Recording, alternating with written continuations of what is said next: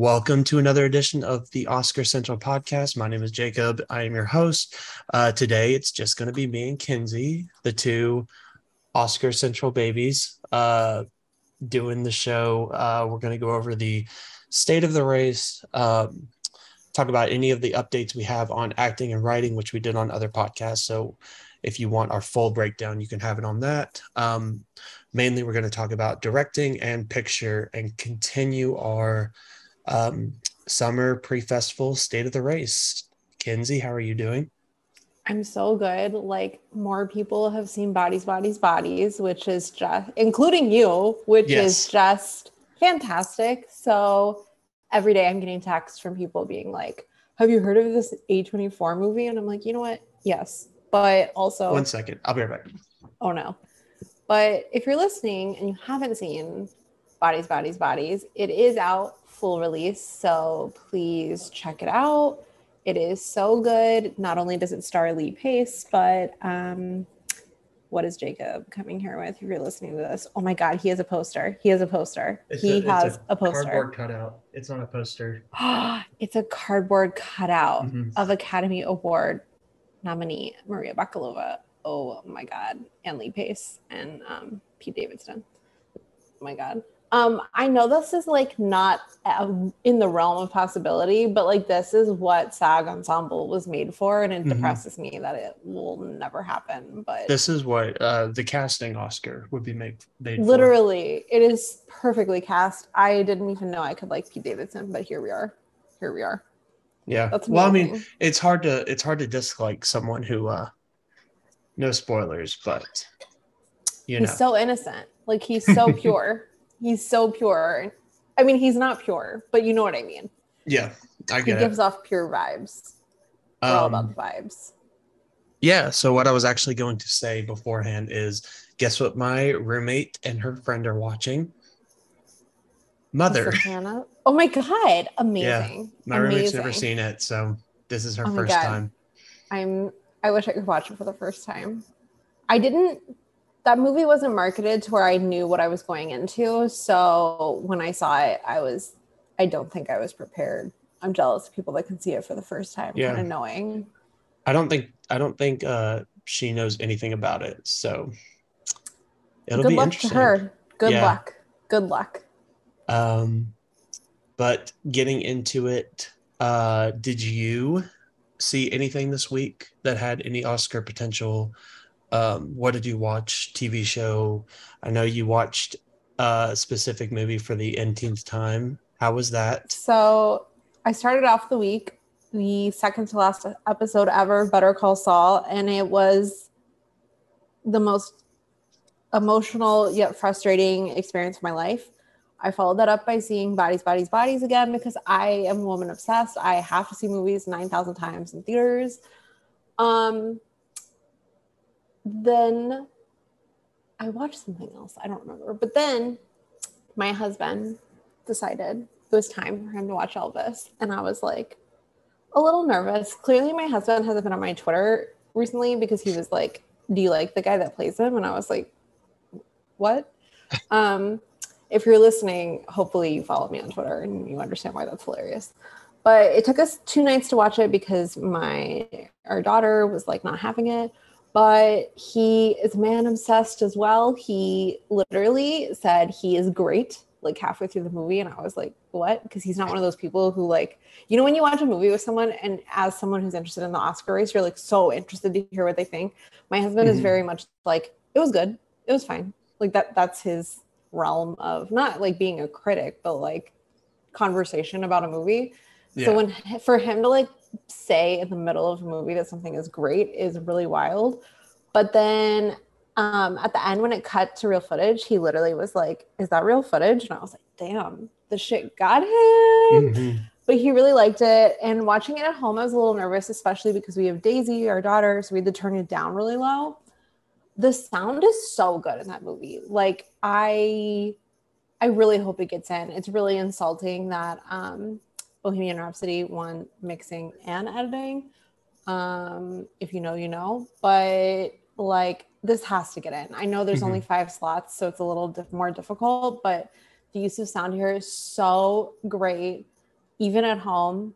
But I will say it's really funny because I bought it on iTunes, and when it pops up, it says still in theaters. And I'm like, so why is it here? Yeah. Like, why is it here? And we're recording on Sunday, but this week is considered Elvis week. It is the anniversary of him passing away, but it's also Austin Butler's birthday. And I just feel like Warner Brothers really like fumbled the ball, not focusing on this week. Like Top Gun Maverick had a surge in ticket sales because they were offering a free poster. Imagine what they could have done for a week this big for Elvis. Like, I'm a little disappointed, but whatever. Did you see anything other than Bodies, Bodies, Bodies? So I saw Bodies, Bodies, Bodies. I don't know if I talked about this last time, but I did watch Prey, which I loved. I thought that one was really good. Other than that, I've had a really busy week trying to get everything ready for my trip, going to see Nicole tomorrow. So I'm super excited for that. It's so exciting, and I'm not jealous at all. It's fine. It's fine. But yeah, I don't think I saw anything else. I think recently I saw DC Super Pets, but it was pretty bad. I just wanted to go say hi to my friends at work. But yeah, I think that's really about it. Oh, I did watch the first 4 episodes of She-Hulk, and I'm not really allowed to say anything until later, but my social reaction will be up tomorrow. You'll see what I think. They've taken over LA with like cheesy ads for lawyers. They've like taken over LA. Like every bus stop is a fake ad for her as a lawyer. And I'm like, how much money are they spending on this? It's every single bus stop. Well, it is out of this world. They probably spent more money on the advertisements than they did on the effects because. Oh no, is it just as bad as that? You can't talk about it, but okay, never mind. I mean, noted to ask you tomorrow. Yes. But yeah, so I watched all of that. And yeah, I think that's it. Moving into news of the week. First off, Taylor Swift and Kendrick Lamar are now in the Oscars race, which I have a lot of thoughts on. I love both Kendrick and Taylor. I think they're incredible artists, but I think something like this tends to, it's almost like the Hamilton effect, where it's like, is this really a short film or is this just a 10-minute long music video? And so I understand why they got eligible. I know that Taylor like released hers in AMC's and had like a theatrical screening of it or something like that that deemed it eligible. I'm not sure if Kendrick did the same. I didn't look too deep into the article about it. But yeah, what are your thoughts about these elongated music videos being Oscars eligible for live action short? I primarily, from a standpoint ignoring what artist it is, am annoyed by it because I feel like the short categories are really well utilized by people who don't have larger budgets, and this is all they can really like do, or this is like their first forte into making films, whatever kind of film it is, documentary, animated, or live action. And if you win an Oscar here, or even just get nominated, it's a really great stepping stone for studios and producers to know your name, know your work, and you can get features from this. And like we've seen in the past, like Riz Ahmed winning recently, and then like Kobe Bryant winning in the animated short category. It's like celebrities tend to win if they're nominated. Not always. Like sometimes it kind of backfires and they don't even get nominated. But I just think like people were posting not negative tweets about Taylor Swift, just negative tweets about this in general, saying the same thing you're saying, the same thing I'm saying, that it's like, at what point is this really a short film? And their fans were, specifically Taylor's fans, were kind of going after people to the point where they were making their accounts private. They were disabling replies. Like, what happens to a nominee in this category if they beat Taylor Swift? Mm-hmm. Like, I Well, don't I want to think know. Like, Jake Gyllenhaal literally still has his comments off because he dated her, like, what, 20 years ago and for 2 months? And he didn't like her yeah. back. Like, his comments are still off. Like, her fans are, not all of them, but I'm going to say majority of them are like that. And I don't think it's fair to bring that kind of vibe. I don't want to say vibe, but just that energy to a category that's really utilized to give recognition to people who do incredible work, but aren't able to make features or didn't make a feature. And like, look how many shorts are turned into full-length features later on by winning or just being nominated. And it's like, what does it say if we're putting a music video, no matter who it is, a music video in this spot? Yeah. And like shining away from that. And I No. understand like specifically with Taylor, because she's never been nominated, right? For No. a song. And So she's like had Kendrick multiple original has songs. been nominated, but she hasn't had any songs go through. And I understand that it must be frustrating, especially because I remember that Hunger Games song was like close or like, yeah, she had a Hunger Games song, and then she had a song for her documentary, and then she had, of course, the Cat song. But it's like, just keep doing it. Like, eventually you'll get in for what like you're kind of eligible for, or make a feature length film, whatever you want to do. But like, I don't think you should be making music videos eligible here. I don't know, if you can be nominated at the MTV Music Awards for the same thing, you should not be nominated for an Oscar. Yeah, like I agree, and I think it's very similar to what Hamilton did a couple years ago, where they recorded a live show, put it on TV, and deemed it a movie, and people thought that it could be nominated for Oscars and stuff like that. Now, granted, I know in the past there have been, it's like once ever, but there has been people who have recorded themselves doing a play or something like that and then put it in theaters and got an Oscar nomination off of that. I can't remember who did it, but it was in like the 60s.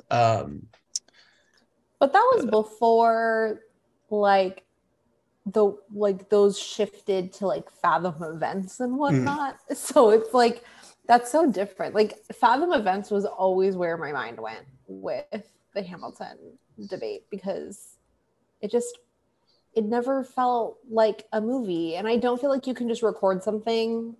And yes, it was recorded beautifully, but like, it's like the American Utopia Spike Lee made was one of my favorite movie experiences the year it came out. I think it was 2020, maybe it was 2019, but I wasn't like, nominate this for an Oscar. Like, it wasn't a movie. Like, it's just, I don't know. There's a difference. And it's the same thing here. Like, this is not a short film. I'm sorry that you label it a short film, but that doesn't make it a short film, no matter who it is. I know I'm not a Taylor Swift fan, but I'm not saying this because I don't like Taylor Swift. Like, I'm saying this in general. I don't care who it is.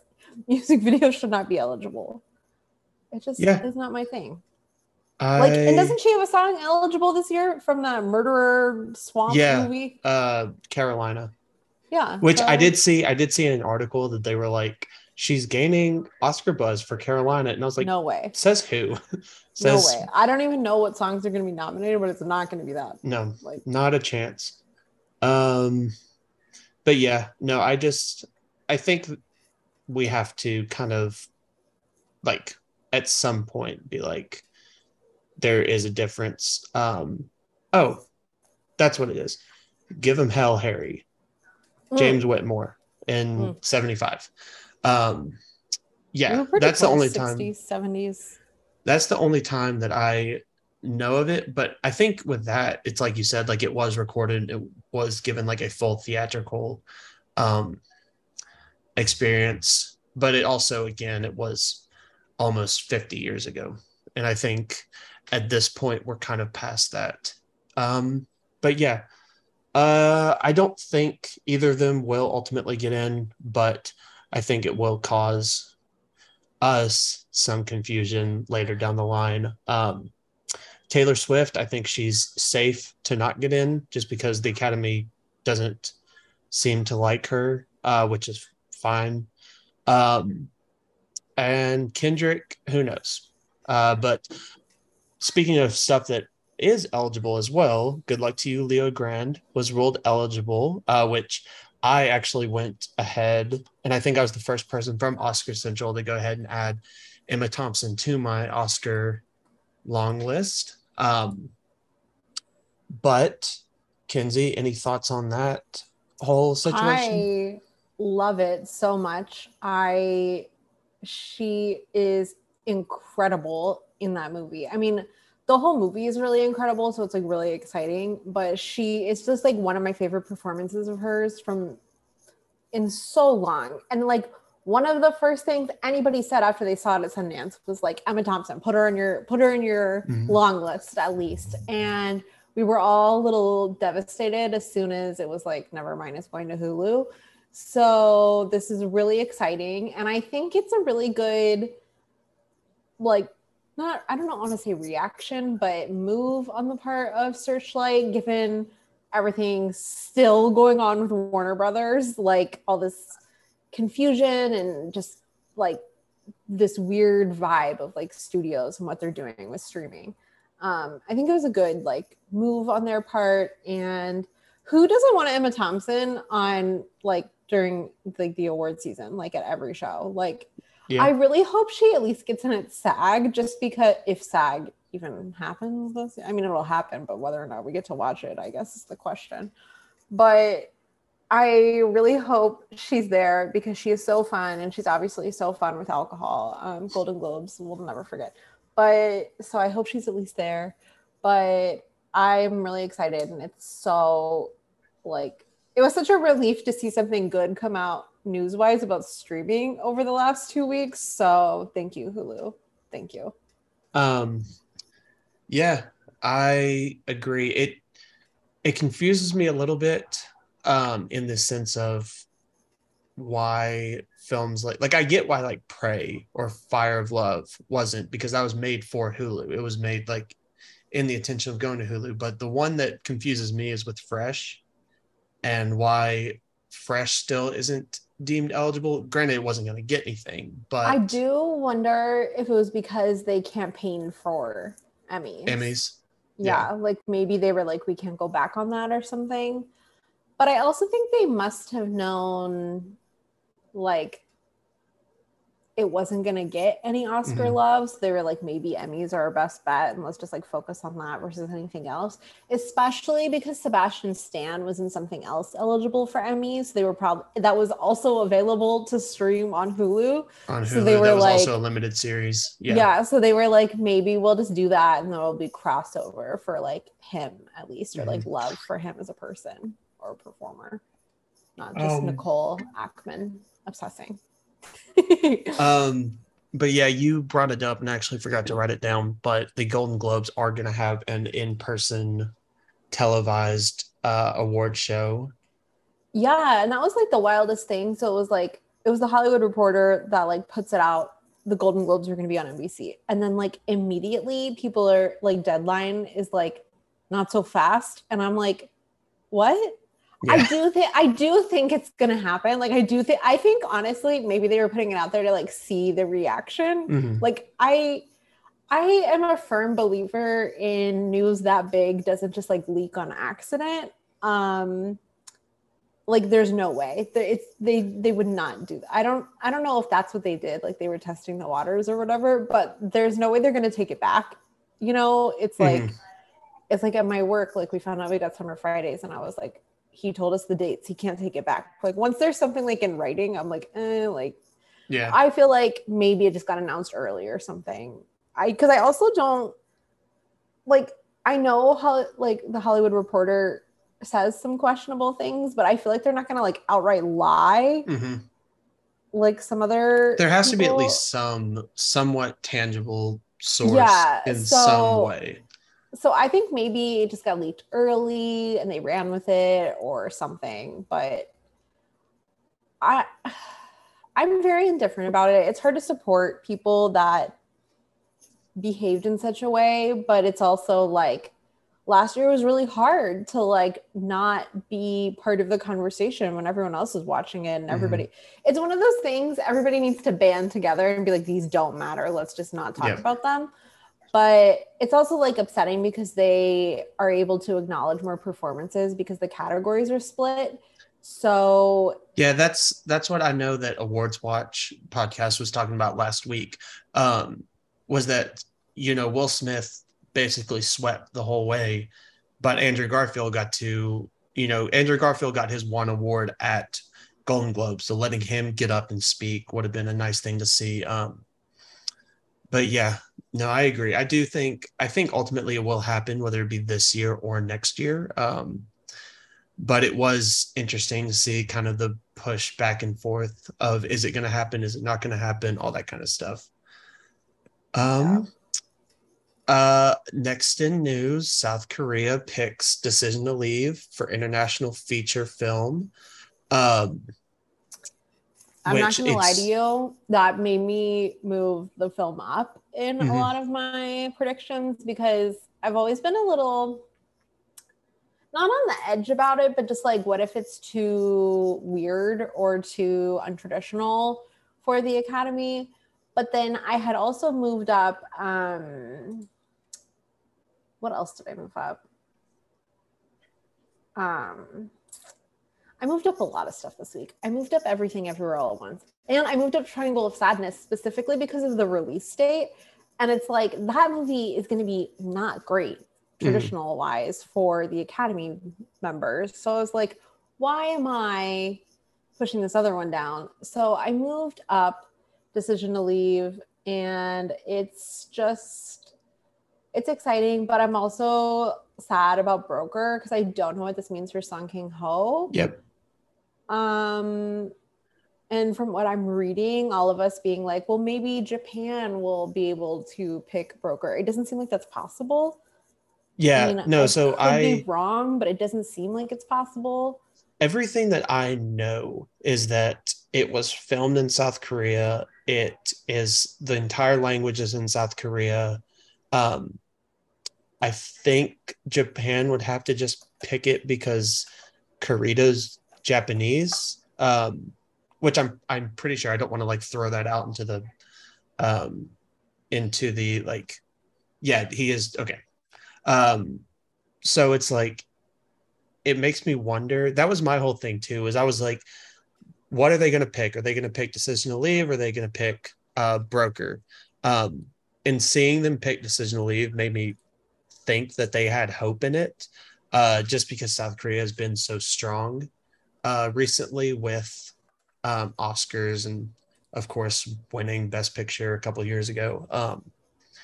So it definitely, for me, moved it up too, and you'll see in a little bit where I have it placed. But I think for me, it also moved Broker down a little bit. I do think, because it is Neon, and because Neon doesn't have much other than really this and Triangle of Sadness, I do think that Broker could pull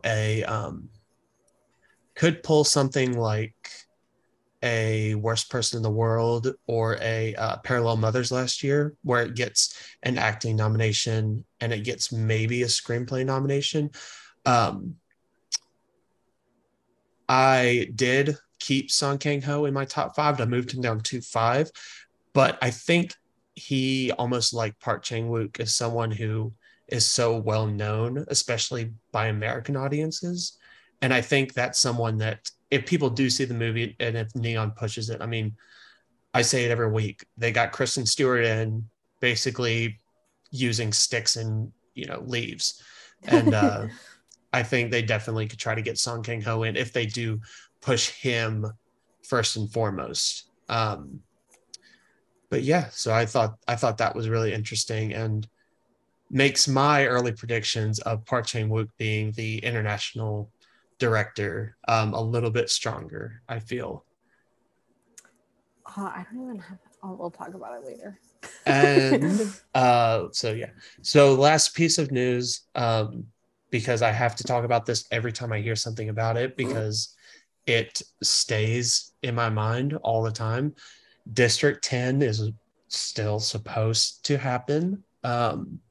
Shalto Copley said that they might start filming next year. He said him and Neil Blomkamp have been back and forth with scripts and drafts and all that kind of stuff. And that hopefully it will finally happen. I do hope that, however, if it does happen, that they like mention that it's been, 11, 12 years since the prawn left Earth and to come back. I think that would be really interesting if they actually like go with it over time. But I love District 9. I think it's a great movie, and I just have to talk about it whenever I hear hope of a District 10. Do you have any thoughts on this?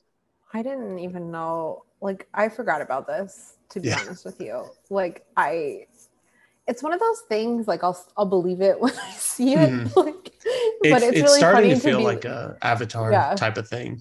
Yeah, it's just funny that like every once in a while it pops up again, just so you remember. But it's interesting. I'm actually not the biggest fan of District 9. I don't like dislike it. It's just like not my thing. Mm-hmm. Not my thing. But if this came out, I'd see it. So I'd be curious as to like what they do now that it's been so long. Like it's definitely similar vibes to like the Avatar in a sense. And I think what are you doing? Like what took so long?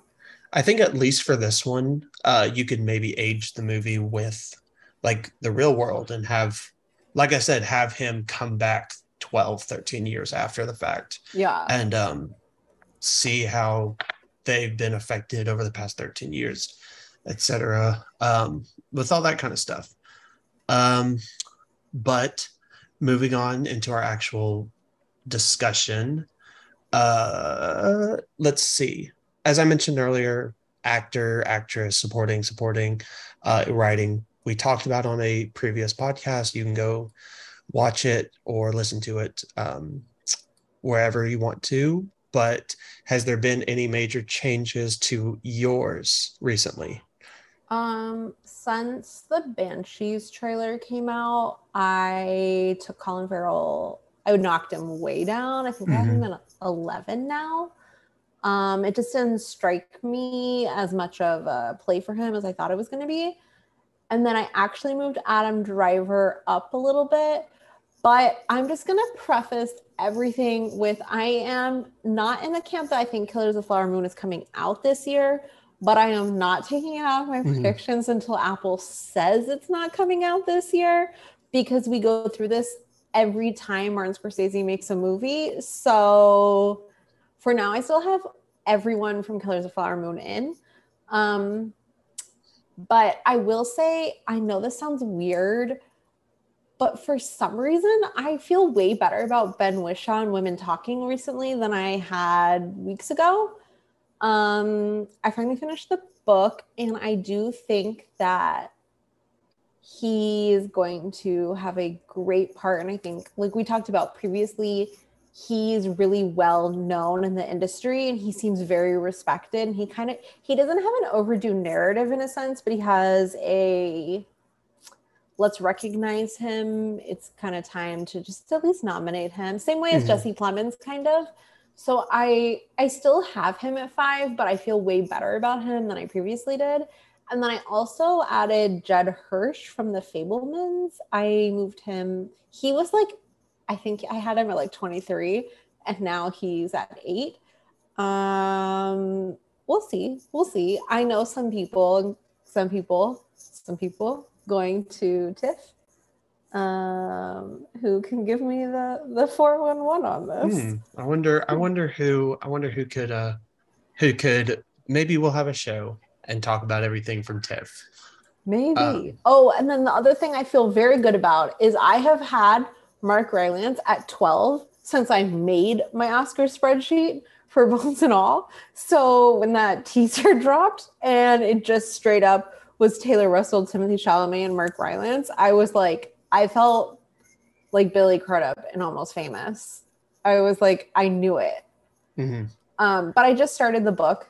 So I'm curious to see like how this is. But the November release date is very like what is this? Because it doesn't feel like Suspiria. Like that came out mid-October, was marketed as a horror movie. This feels a little different, and I'm curious. It's very like all the stills have really like highlighted that it's during Reagan's era, and I'm very curious if like maybe it's like a political tone for the movie versus like what we're all thinking that it's just like a weird cannibal movie. But I feel really good about that. And then the other thing I just feel extraordinary about is Cate Blanchett. Number one. And then I feel really good about Austin Butler as of recently, not just because I like him, but I just feel like the press, the conversation around the movie, like the movie's number 11 at the box office for the year, like worldwide. Like I know we're all like in awe of what Top Gun Maverick has done, but like Elvis did this against like Thor, Jurassic World, Top Gun Maverick, Despicable Me. It's not called Despicable Me. Lightyear. Minions, Lightyear. Like I feel like people are counting it out, and I just feel like that's a really good narrative for him. And every day I log on, there's some, not like Hollywood legend, but like there's Denzel, there's Gary Oldman, there's Brad Pitt. It's all these really well-respected Oscar winners talking about him and pointing him out specifically. I still have him as number 5, but like if Leo is out, I'm like, I feel like Austin isn't a lock, but I feel like he's in a way better position. But I also cannot imagine Leo interviewing Austin in some manner. Like W Magazine needs to make it happen for one of those like where they do the weird photo shoots that everyone gets mad about. I cannot think of the photographer's name. But like what Boz did for Leo, Boz is doing again for Austin Butler. And I'm like, have Leo interview him. It is like the opportunity of a lifetime. Make it happen. You're welcome, whoever does it. But I feel really good about him. But what about you? Like, have any of your acting? I recently joined the Frasier train and I moved him up to number 1. Ooh.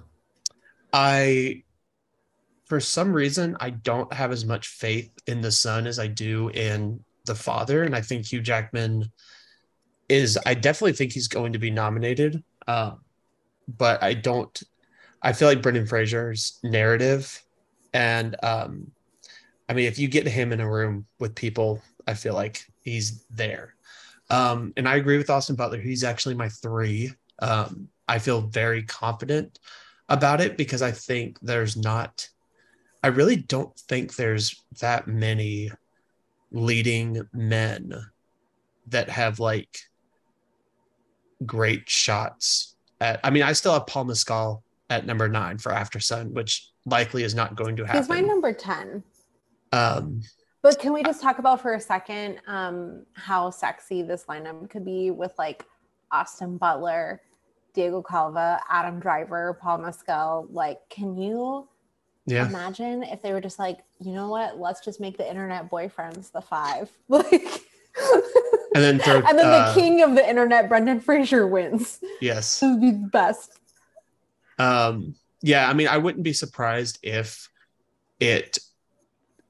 Brendan Fraser fell under the same kind of not trap, but same situation that Mickey Rourke did, with that kind of like comeback, finally give a stellar performance, lose to, someone who, I know Hugh Jackman doesn't have an Oscar, but lose to someone who was more well-known in the industry. But yeah, other than that, I finally moved Michelle Yeoh up into my top 5. I think she's winning a lot of like lifetime achievement awards, and it's really starting to rack up in the sense of like, I think she could just, everyone talks about her until, plus, I mean, Everything Everywhere all at Once is like still in theaters for like its 8th month or something like that, which I think is very Um, very telling. I moved. I actually moved Judd Hirsch above Seth Rogen to number 6. Um, I have heard that maybe it's like a one scene performance, um, like a really short one, but I've also heard it's very good. So I'll see it in hopefully less than a month. But he's my number 6 right now. And I did move. I know I, as well as you, moved Colin Firth down, but I actually moved Brendan Gleeson up to my number 5 because I don't know. I just think Banshees of Inisherin could finally be his like ticket. Which, speaking of Banshees of Inisherin, I did pull the trigger and change it to an adapted screenplay. What do I take out?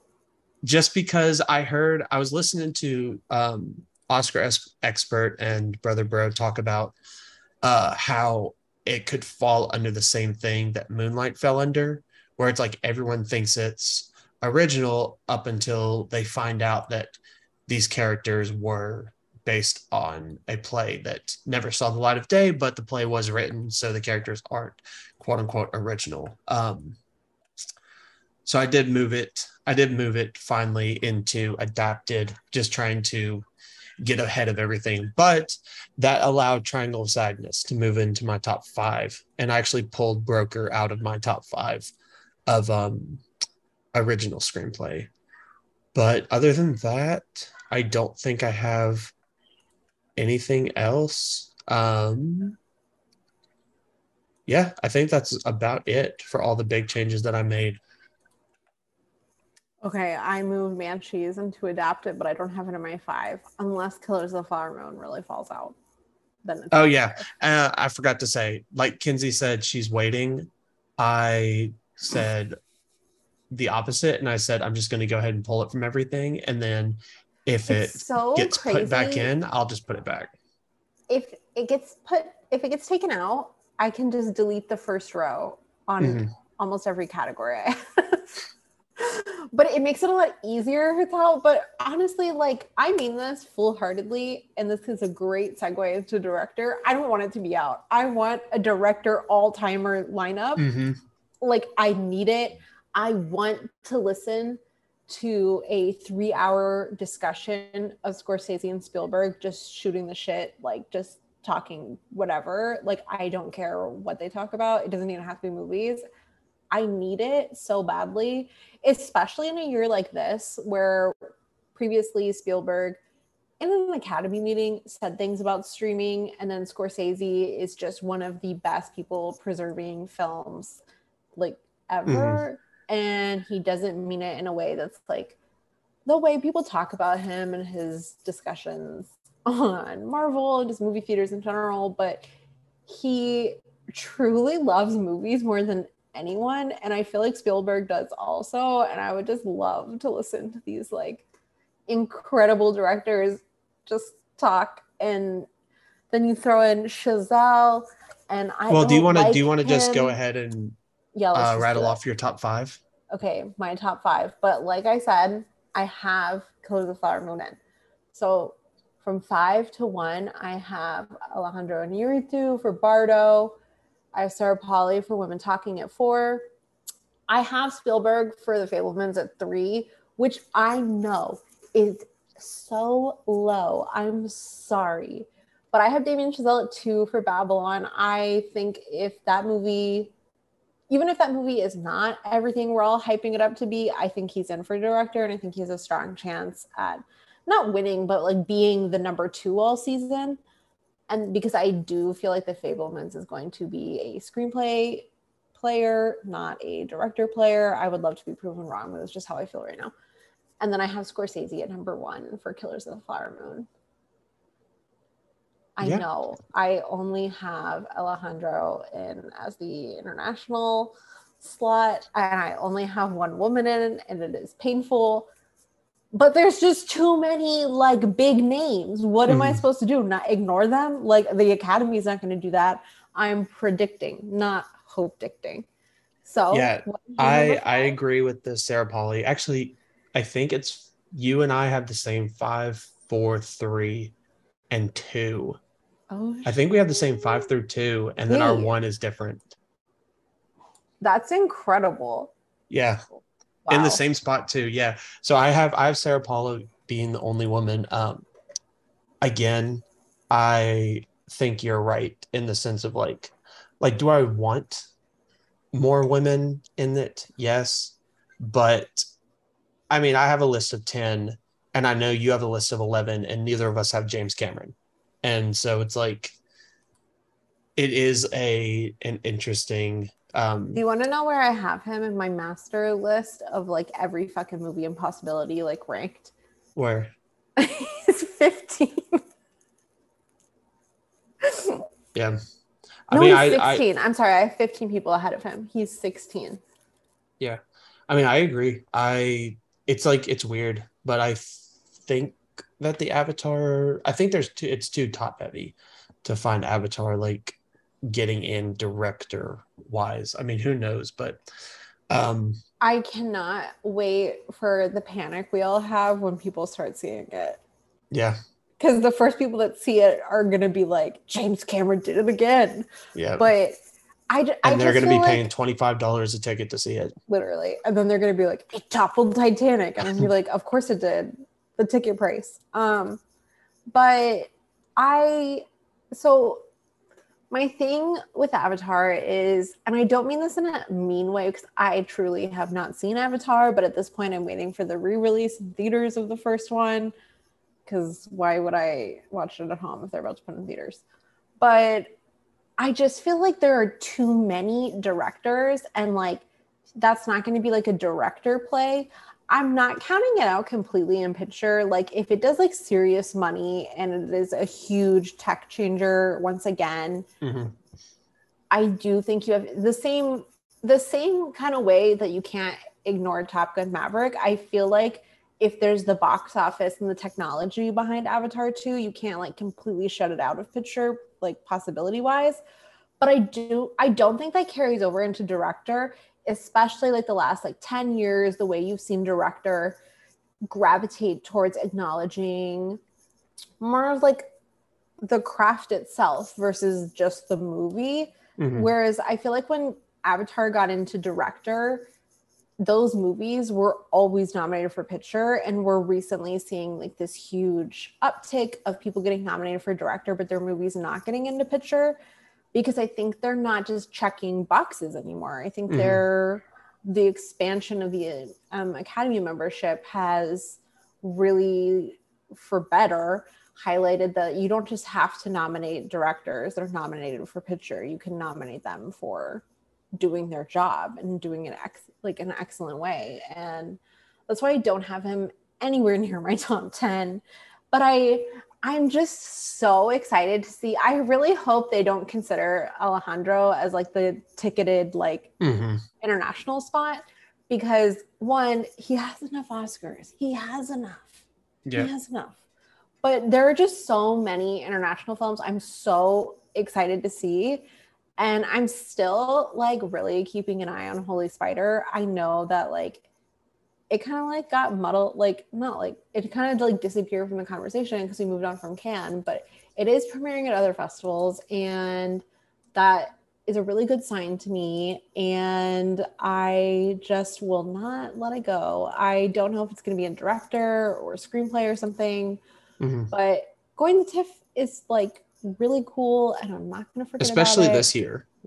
Like Yeah, I feel like if of any year, if your movie has to be good to go to TIFF, I feel like it would have to be this year because it's so heavy, like top to bottom, that it's I mean, if Holy Spider actually isn't what everyone says, which I doubt that's the I doubt that's the fact.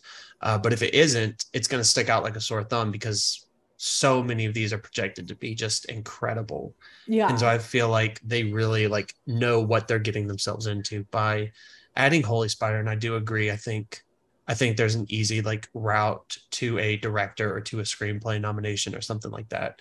yeah. It was it screenplay that it won at It won actress, right? Yes. Yeah, because originally that was something I was thinking, but then I was like, no, there's no way that it's going to do everything that I want it to.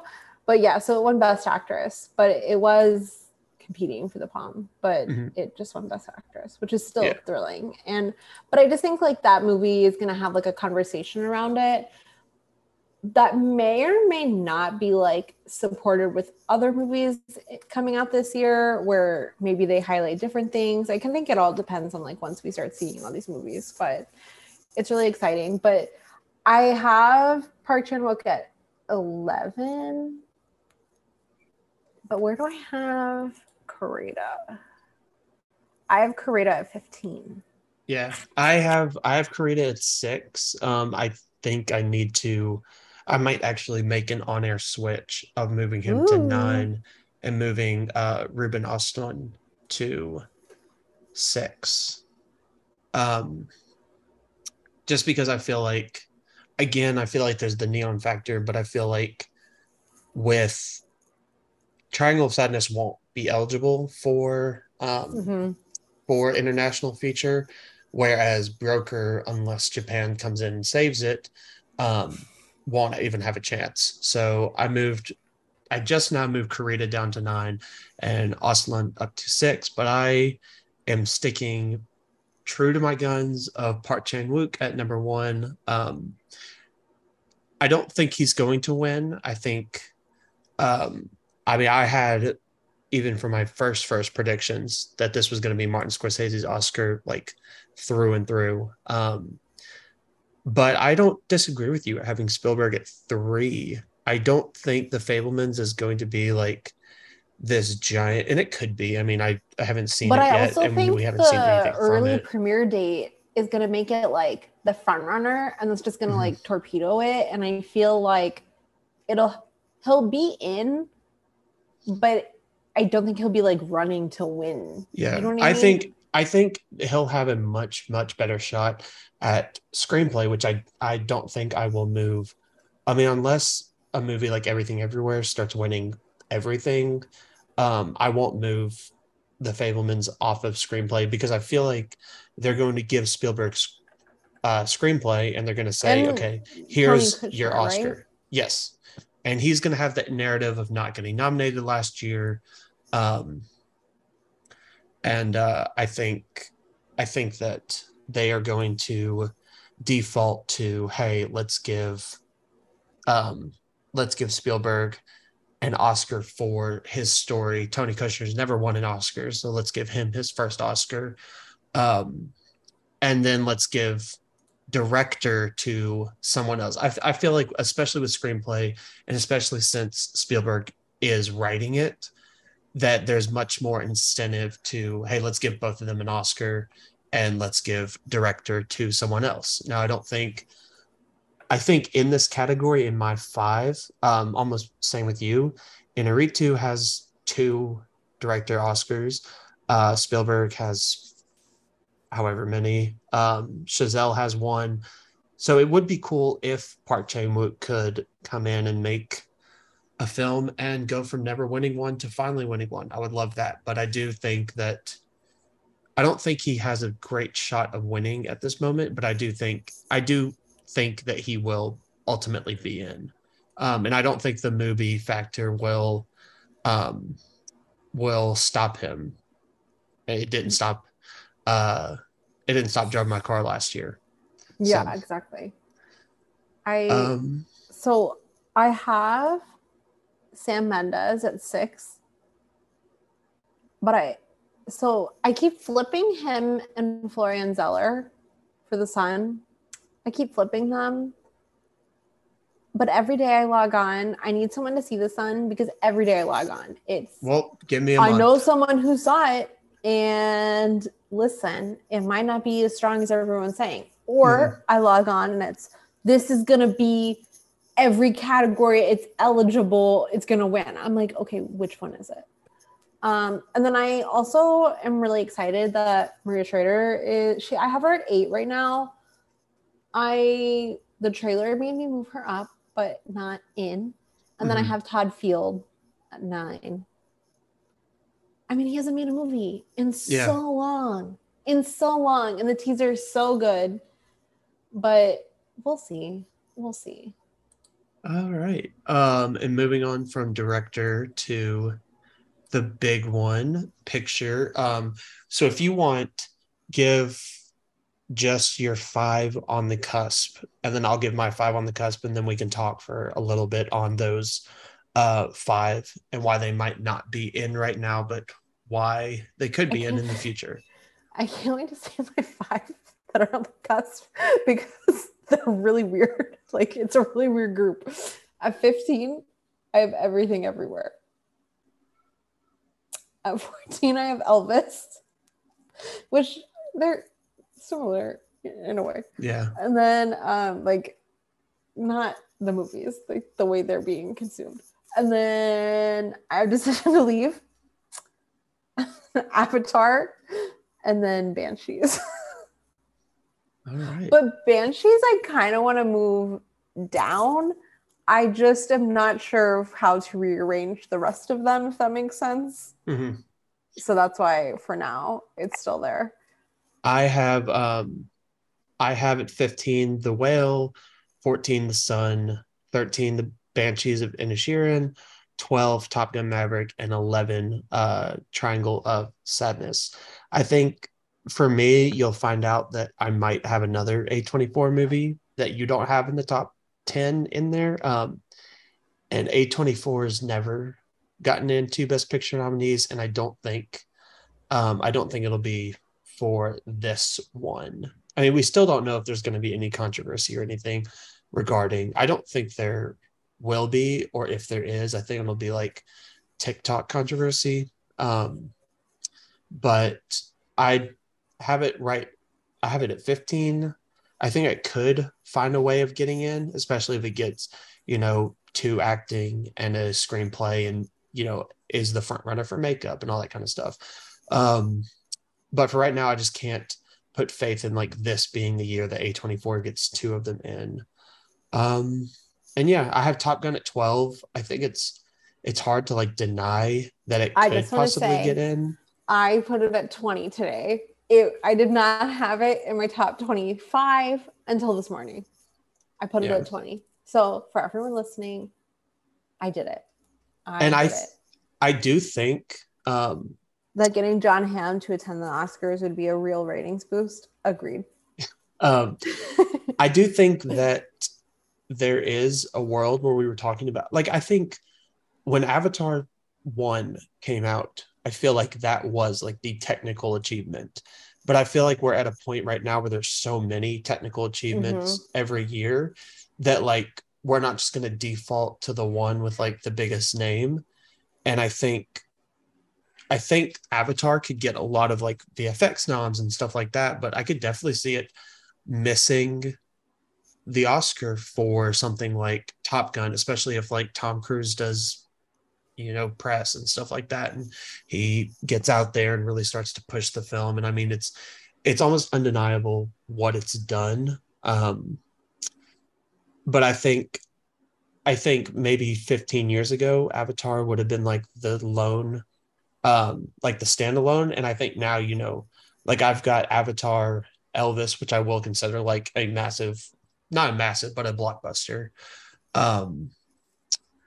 Top Gun, and even Black Panther Wakanda, which don't think it's going to get in, but you can't deny it because the first one got in. So I was telling someone on Twitter that was saying like, oh, Black Panther's never going to get in. And I'm like, well, everyone's kind of written Avatar as being a lock. And if you compare the trailers, I personally like the Black Panther one a little bit more. But it's really similar. Like there's not a lot of dialogue. You don't know what the movie's about still. It just is heavy on like music and visuals and the style of what you're going to get. But it's not like, here's the plot. Yeah. And like both of them were massive Oscar players. Like you have to look at them similarly. I mean, I just realized. I think. I just realized your sequel total up to my sequel total up. Really? Yeah.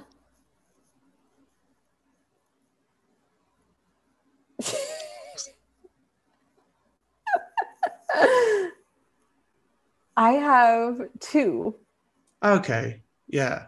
You And I've got, have 3, 4. Not in. You have 4 in total. yes. Before I shock everyone that Jacob has 4 out of 10 slots sequels. Oh, that's so funny. Okay, but I did move Top Gun in because of the box office achievement. I have it at 20.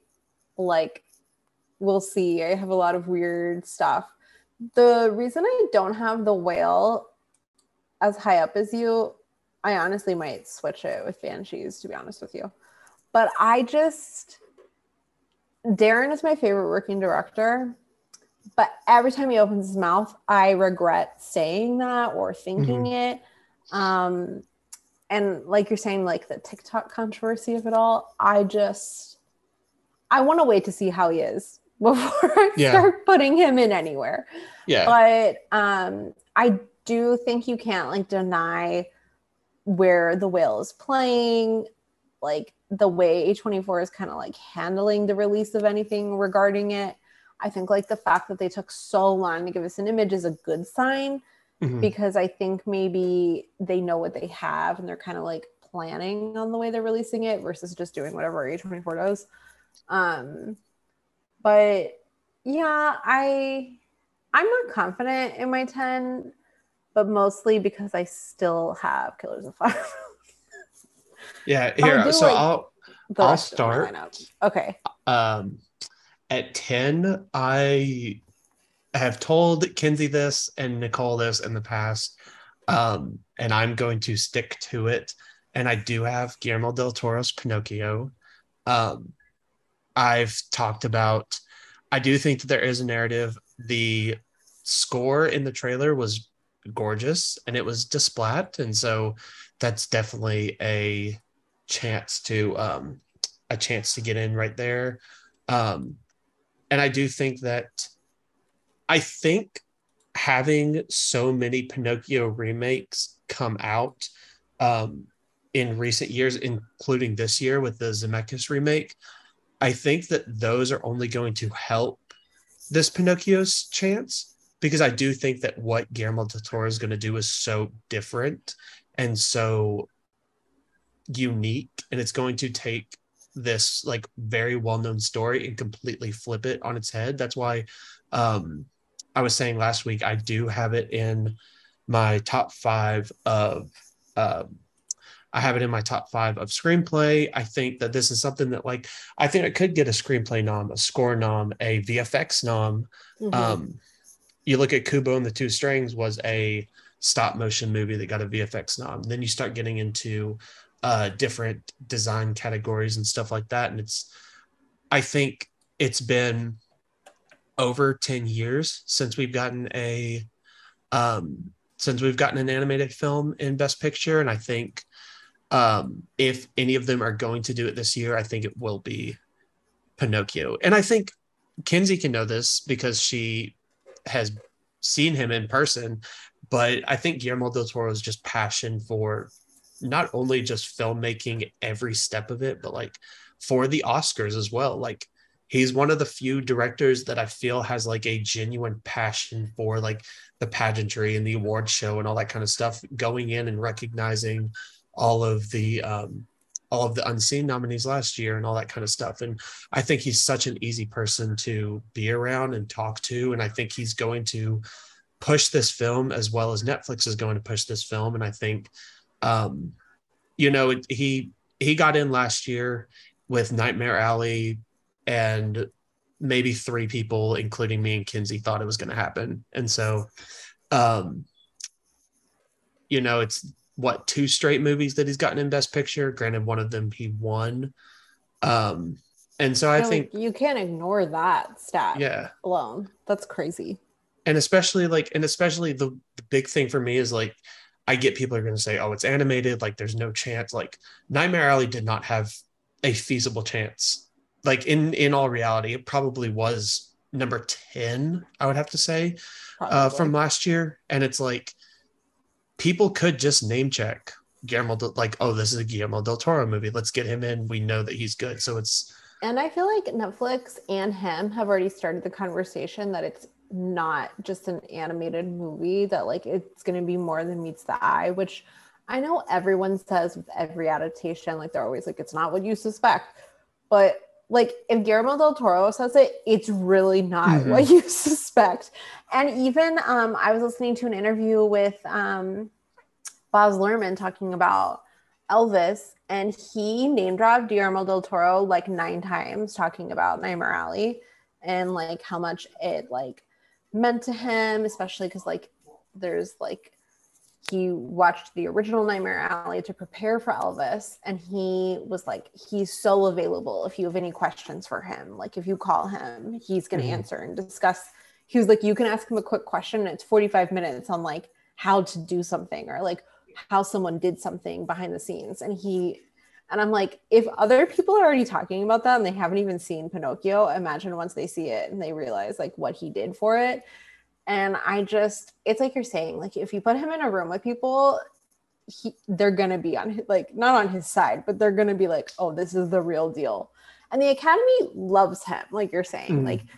there's no denying that. And I think that is really good. I have it at 17 right now, but like I said, I'm probably gonna Move switch some up my stuff around. list.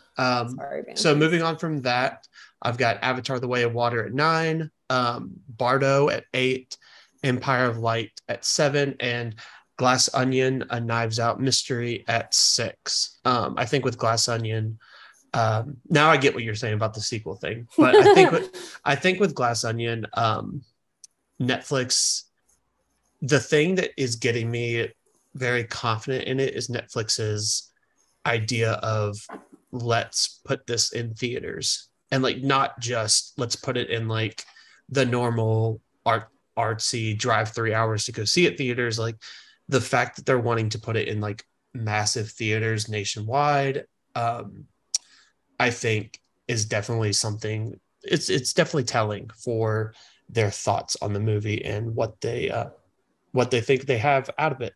Um, but yeah, that is my 10 through 6. What about you? So at 10, I moved this up this week. I have White Noise at 10. I am nervous about the subject matter. I have the book, I need to read it. But it opening both Venice and New York Film Festival is very interesting to me. I cannot ignore that. And I don't know. I feel like Noah Baumbach is one of those filmmakers who's going to be like, now that he got in at the Oscars, he's just going to keep getting in. Not like Mhm. every film, but I just feel like there's a new, he's always going to be part of the discussion in the same way like Damien Chazelle. Every time he releases a movie, we're discussing it. So I think there's that. I have Oh my Tar. gosh, wait, I just thought about this. Next year, okay, sorry, this is way off topic, but think about next year. If Killers of the Flower Moon gets pushed back, we're gonna have an Eric Roth versus Noah Baumbach and Greta Gerwig for the adapted screenplay Oscar. Why would you say that? I just she's like First off, calling it's Apple. like, She's like, release the movie this year. I don't care if it's done. okay, no, because you know what's going to happen. Wait, Mhm. when does Dune come out? Next year? Yes. No, yeah, 2023, Doom Part 2. Yeah. Mm-hmm. But are they going to nominate Eric Roth twice? Because I he don't think he's wrote, doing the screenplay for this one. It's isn't John he? Spates and Dennis Villeneuve. No, I don't think he's doing it for this one. Are you sure? That's what IMDb is saying, which I mean, I know is not uh, into. This is on air. Okay, Yeah. let me see. Is currently writing Dune 2. Um, Denny, I'm writing part 2. I can feel like I'm 8 years old. This is from Denny. Uh, All I can I'm hear. yeah, I'm not finding anything like Wikipedia says he's writing it. his. Like he's one of 4 co-writers. He is. There's an interview on IndieWire. Okay. See, they're not going to nominate him twice. He said it is 160 pages, the draft. And I don't think I think of the two, I think they would be more.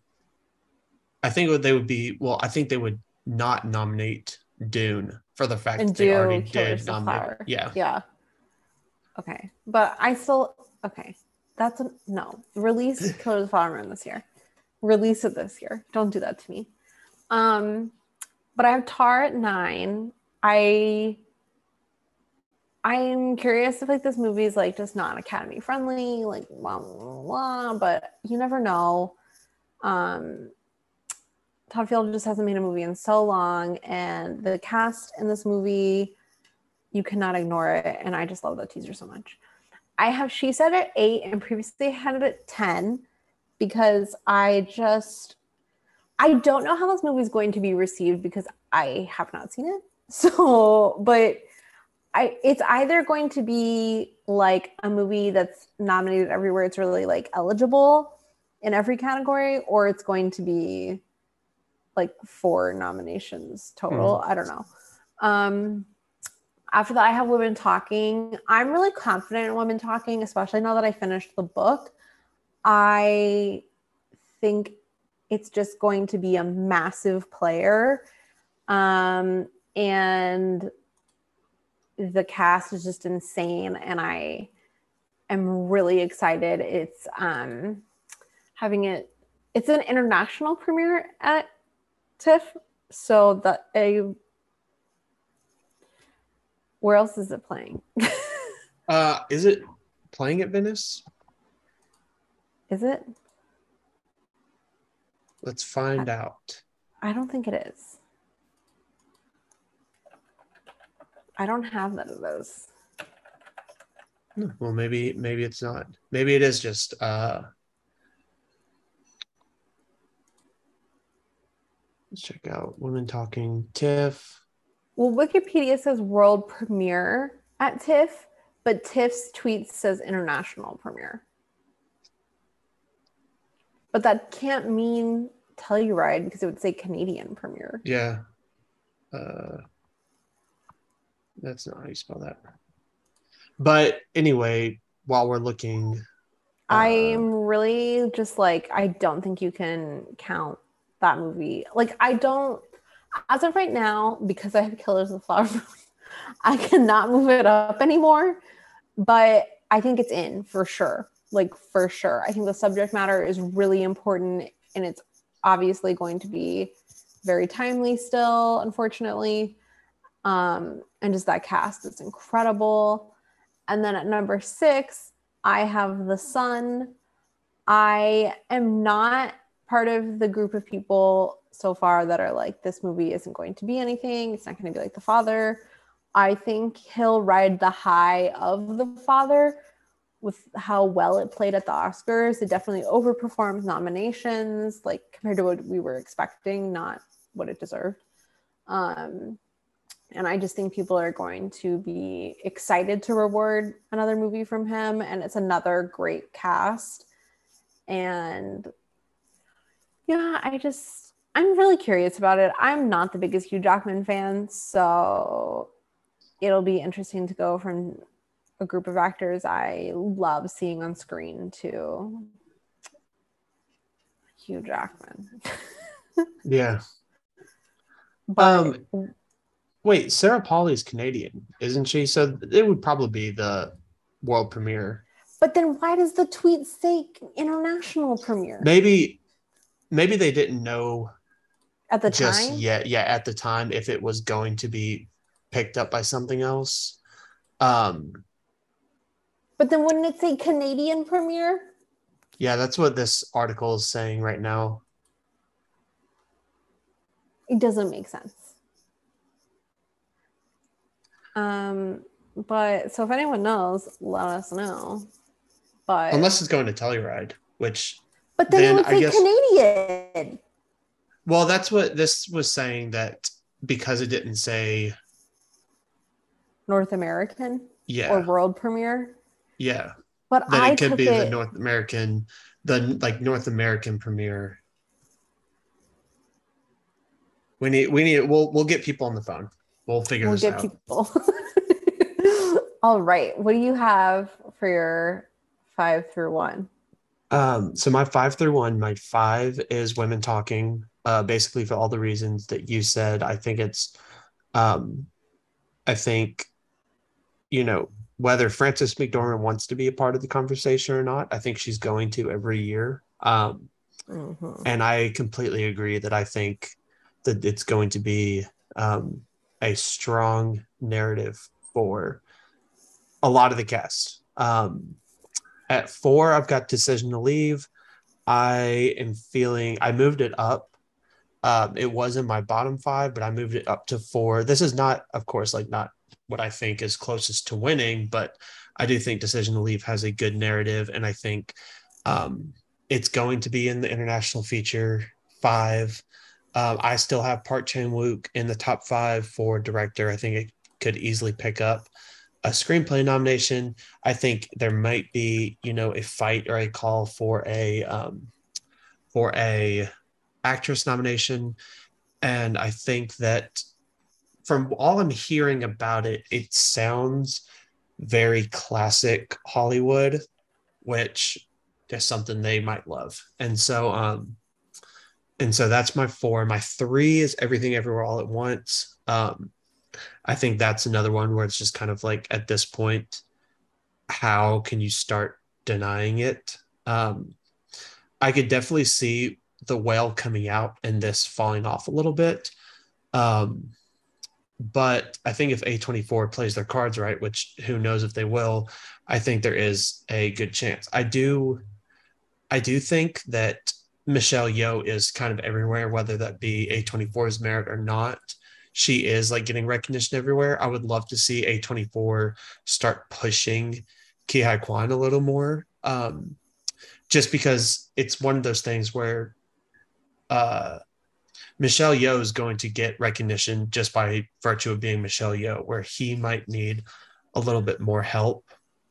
But I think if they start getting actors in, if they start getting, screenplay, if they start, pushing, directing, and all that kind of stuff, I would love to see this film get a VFX nom, because it's a team of 5 visual effects workers, did better than every Marvel movie so far. And I think that there's something to be said about that. But yeah, I've got it at number 3. Number 2, I've got Babylon. Classic Hollywood, Damien Chazelle. You can't really say anything against it. And then number 1, I've got The Fabelmans, because I think it's Spielberg. And I think Spielberg's going to make more movies, just like I think Scorsese, when Killers of the Flower Moon, whenever that is, comes out, I think he is going to make more movies. But I feel like this will be the last like massive like shot at one final masterpiece or something like that. And so I think The Fabelmans is going to be super, or not beneficial, but super telling about his life, about how he makes movies. I think people are going to be able to watch The Fabelmans and then watch all of his filmography and kind of see it in a different sort of light, all that kind of stuff. And so I think there's definitely going to be a big push for The Fabelmans. So over 90 million songs on demand. Alexa was going, nope, Alexa, stop. She was going crazy. But yeah, so that's my 5 through 1. What about you? Okay, at 5, I have Bardo. I cannot ignore Alejandro Inarritu's past with the Oscars. He does notoriously well. I have Empire of Light at 4, but recently I'm wondering if the movie's a lot smaller than we think.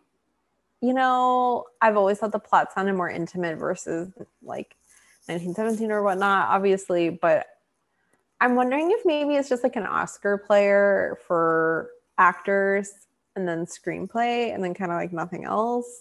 I think I have it in actress. I think it's on the cusp of screenplay, and I think I have cinematography just as Deakins. I don't know. I have it at 4, but I feel like I need to reorder these as we're talking about it.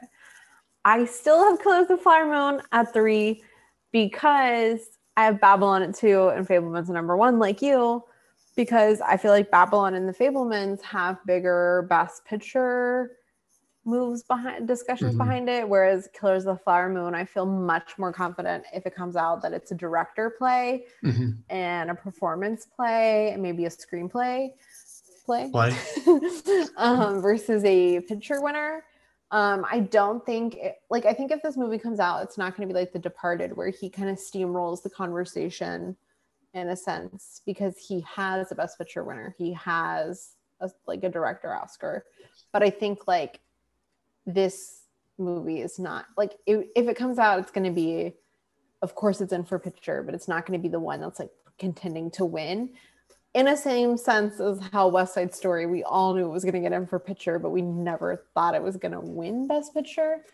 But that's kind of why I feel the opposite about The Fabelmans, is that it not only is it a personal story, but it will resonate more so with people because it is a smaller scale story. It's not very, this could never happen to you. It is a movie that people will connect with on a personal level, which always helps. Primarily, not always, but like it helps with voting, especially like given something like as big as competition would be Babylon, which is not something people will connect with on a personal level as much. Which is funny because I feel like that was like kind of a similar conversation with Moonlight, is that people could connect with it on a personal level, and you couldn't really connect with La La Land if you weren't like in the industry or in a similar industry. I feel really confident about like The Fabelmans, Babylon, Bardo, Women Talking. But other than that, I feel like the rest of like, how many is that? The Fabelmans, Babylon, Bardo, Women Talking. So that's 4. I feel like the remaining 6 slots are kind of going to just be, there's going to be another 2 that are kind of like decided once people see them. And then I feel like after that, it's just going to be like a fight to the death of whatever else. Like, it's not going to be what has the best narrative or what has this. It's just going to be like, who has the best team campaigning behind them and what other nominations is it getting? Whereas those other ones, I feel like are kind of not like locks, but they're very much like in Best Picture. Yeah. Whereas like the other ones are going to be like fighting just for a nomination. But then I really do at this moment feel it's The Fabelmans and Babylon like contending for the win for Best Picture. Obviously that changes once we all start seeing things, but like sight unseen, those are the 2 that I'm like, they're going to fight. And I just want to say, so me and you obviously have the same 1 and 2. Ricky is the same 1 and 2. Nicole has the same 1 and 2. Adriano has the same 1 and 2. Like, it's really wild. Yeah. Like, that is the consensus. Like, that's where we're going. It's just one of those things, like, I don't have enough confidence in what this movie's going to be for Babylon, for that to win, when something like The Fabelmans is going to be, like you said, it's going to be much more, it's going to be intimate as well as like large scale. It's going to have Spielberg behind it. And it's just, it's like I said, like, it's something to where I feel like we're in a place and time where these sort of semi-autobiographical movies are really picking up. And I think something like this is, you're going to watch this movie knowing, is it going to be fictional? Yes, but you're going to watch it knowing that it's about Spielberg's life, and you're going to be able to go back and watch Close Encounters, E.T., Jaws, like Jurassic Park, like all that kind of stuff, and be like almost seeing it from a different light. I think personally it might change how you see a lot of Spielberg's movies. And I think that is something that will stick with voters, for the time being. sure. But yeah, I think that is it. So Kenzie, is there anything else you would like to say about the director picture race? Anything like that? I do just want to say I really hope someone puts Baz Luhrmann on a round table. I feel like he has a lot to say about this movie, and I feel like maybe, I don't know because of his contracts, but he could enlighten about some conversations with Warner Brothers of other things we would be a little mad about. I would love to see him at a round table, do an interview. I don't know, but I would love to see it. But for picture, I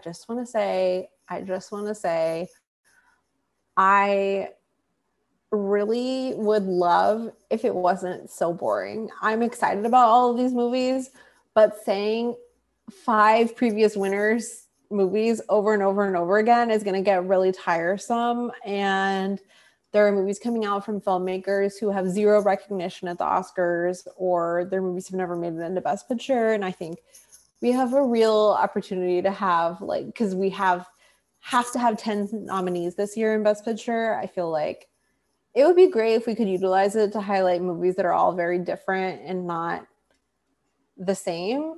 Especially like you were just talking about, like, semi-biographical movies from writers, directors, and it's like we have Bardo and The Fabelmans. Like, I would just love if we could, like. And isn't Empire of Light sort of along that line? I don't know if it's just about like the film industry, like back in the day, or if it was. If it is, like, enough. Unless Darren Aronofsky wants to do a movie about him and Rachel Weisz, then let's do it. But he has Daniel Craig and play Daniel Craig. Yeah. That would be amazing. But yeah, I just feel like there are so many movies this year, and I don't just mean things like Everything Everywhere or Top Gun or Elvis or Avatar. Like, there are just so many movies we could highlight this year that are not your typical Academy Best Picture. Vulture says, yes, that's right. Sam Mendes is finally making his Roma. So. Okay, so we have The Fabelmans, Bardo, and Empire of Light. Like, no, one of them's gonna go from both. It's gonna be Empire of Light, but yeah, it's just kind of boring. And I feel like I'm excited. I don't mean that in a negative way. Like, I am very excited about, like, all of these movies, except Bardo. I'm gonna be completely honest with you. His style just doesn't work for me. I don't know. Yeah. I love Birdman, but I never want to watch it again. If that makes sense. And that's how I feel about The Revenant, even though I don't love The Revenant. I don't like The Revenant. Yeah. I did not like The Revenant. Yeah. What I liked about it was cinematography, and that was in the sound, but that was pretty much it. And Tom Hardy. I will die on this grave, but Tom Hardy gave the better performance in that movie. Absolutely. Sorry. But yeah, I just feel like we have a real opportunity, but the Academy has a real opportunity to give us, like, a very exciting Best Picture lineup. And I feel we're going to get this, like, very Academy-esque lineup, which is fine, but it's just like, you're playing into that conversation of, like, why did we expand it? Like, and it's like, it doesn't have to be for movies like Doctor Strange or whatever. It needs to be for movies that are made by, not that I love Sam Raimi. That was a bad example. What is another movie that came out? Thor. I mean, I like Taika too. I don't know. I'm just going to go with Thor because the clips I saw sent me to fucking space. But that's not what it was expanded for. It's expanded to acknowledge movies that are, like, still so well made and considered Best Picture of the Year. But, like, that should include things like Everything Everywhere and Pinocchio. Well, I guess Pinocchio, he's a former winner. But Broker. But it's a new Triangle of Sadness. Yeah, it's just like, Decision to Leave, like, stuff like that. Yeah, it doesn't have to be the same kind of movies we'll always get. And if one Academy member is listening, please do it. Thank you. And nominate Austin Butler. Thank you. Where can people find you online?